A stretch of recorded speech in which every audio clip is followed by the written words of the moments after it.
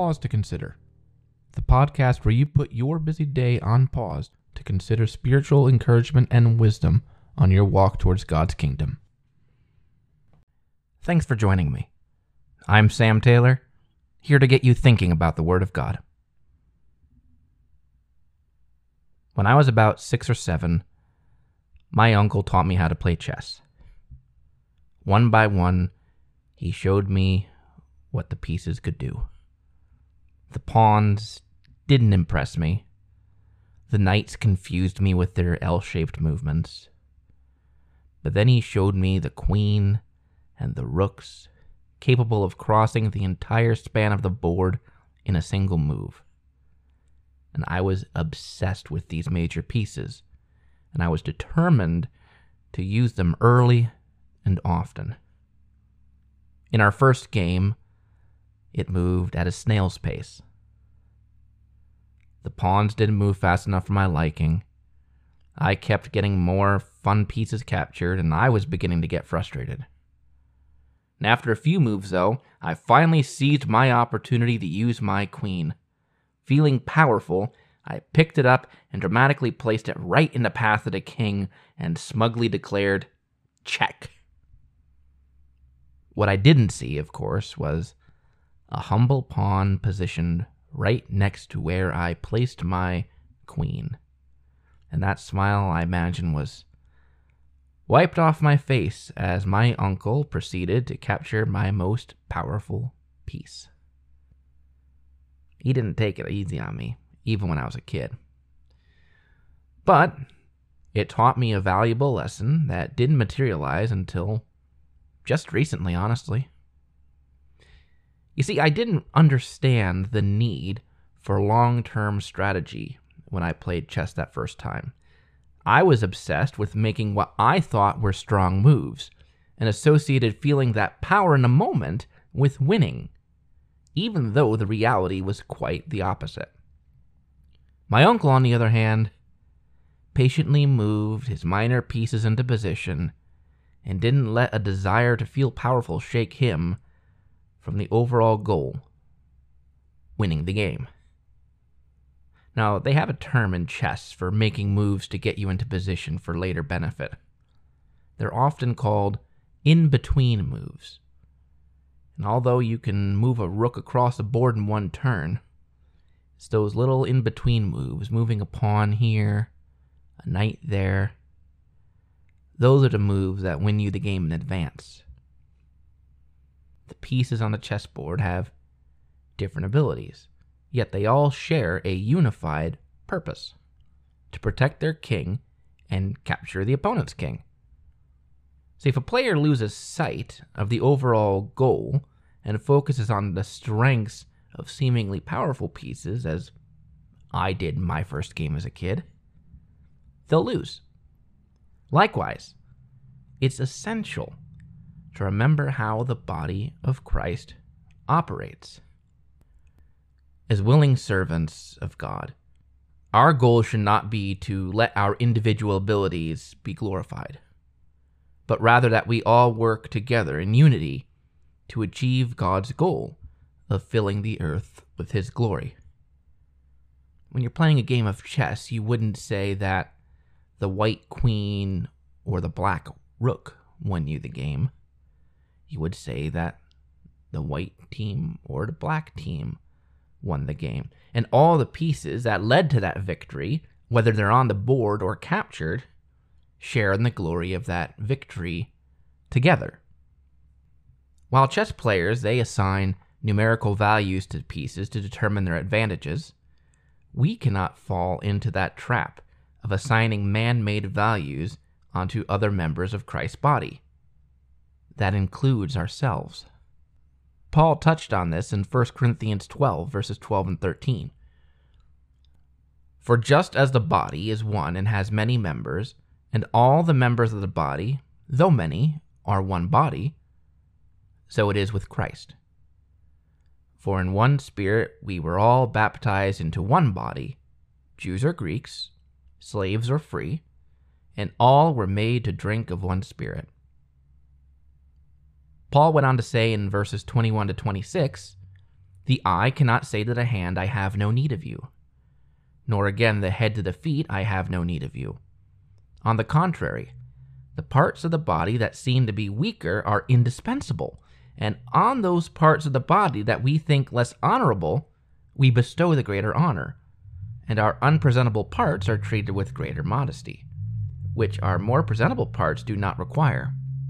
But God has so composed the body, giving greater honor to the part that lacked it, that there may be no division in the body, but that the members may have the same care for one another.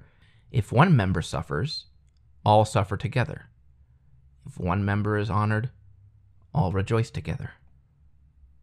It's crucial to our faith and to our walk to recognize that God seeks to work with all of us as a cohesive body, not as individual parts. And that can be difficult, especially when we see our brothers and sisters that we know progressing through their lives, hitting their achievements, while we're standing still. And that can exaggerate our own perceived lack of movement in life. And speaking from personal experience, I've felt like a lot of times that when I'm not moving, that can increase my temptation to move drastically and rashly just for the sake of doing something. You know, like I did when I was a kid playing chess. But sometimes God keeps us in a holding pattern in our lives. Maybe in location, maybe in our careers, maybe in relationships or lack thereof. And He keeps us in those holding patterns to have us in the right place to further not our agenda, but His agenda of bringing Him glory. It was Mordecai that had to remind Esther she wasn't made a queen out of luck. Here's what he had to say to her in Esther 4, verses 13 and 14. Do not think to yourself that in the king's palace you will escape any more than all the other Jews. For if you keep silent at this time, relief and deliverance will rise for the Jews from another place, but you and your father's house will perish. And who knows whether you have not come to the kingdom for such a time as this? It's natural to want to quickly reach an ideal place in our lives without factoring in what's needed to get there.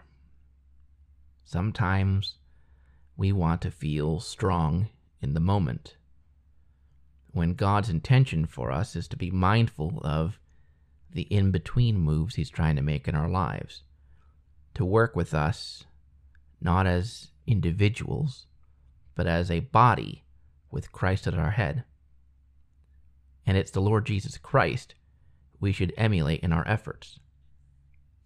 When He was baptized and given the power of the Holy Spirit, He knew it wasn't for Him to show off His personal strength or how special He was, but to empty Himself as a servant unto others. He was the most powerful piece on God's chessboard.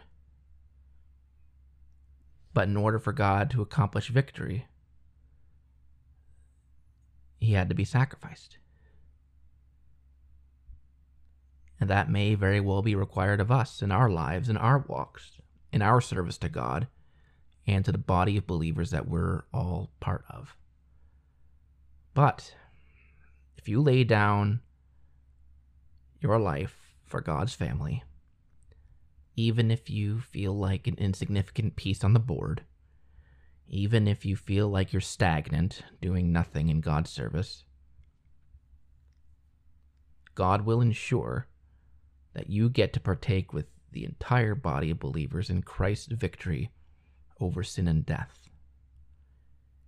You're where you are for a reason, and God has a plan for you, for good and not for evil.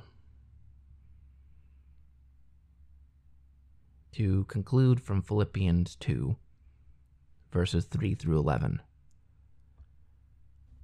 Do nothing from selfish ambition or conceit, but in humility count others more significant than yourselves.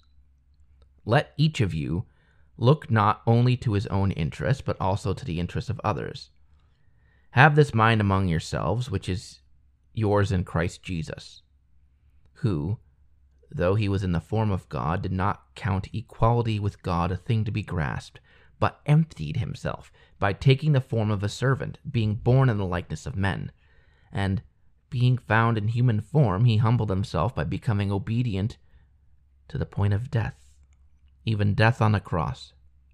Therefore, God has highly exalted him and bestowed on him the name that is above every name, so that at the name of Jesus every knee should bow in heaven and on earth and under the earth, and every tongue confess that Jesus Christ is Lord, to the glory of God the Father.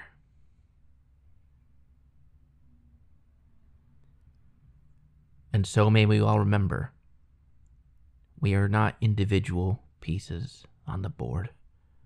We are a cohesive body whose goal is not to glorify ourselves or to feel strong in our own abilities, but to bring glory to God the Father. I want to thank you for joining me for another devotion on Pause to Consider. If you like this devotion, share it with your friends and loved ones in your ecclesia. You can follow this podcast by subscribing on Apple Podcasts or your preferred service, where you can get up-to-date episodes as they're released. If you have any questions or feedback, please email me or reach out to me at pausetoconsiderpodcast@gmail.com or on the Facebook and Instagram pages for Pause to Consider. I hope this devotion was helpful for you, and I hope it helps you just a little bit on your walk towards God's kingdom. And I pray that God will be with you until we meet again, whether it be in our next devotion or in God's kingdom. God bless.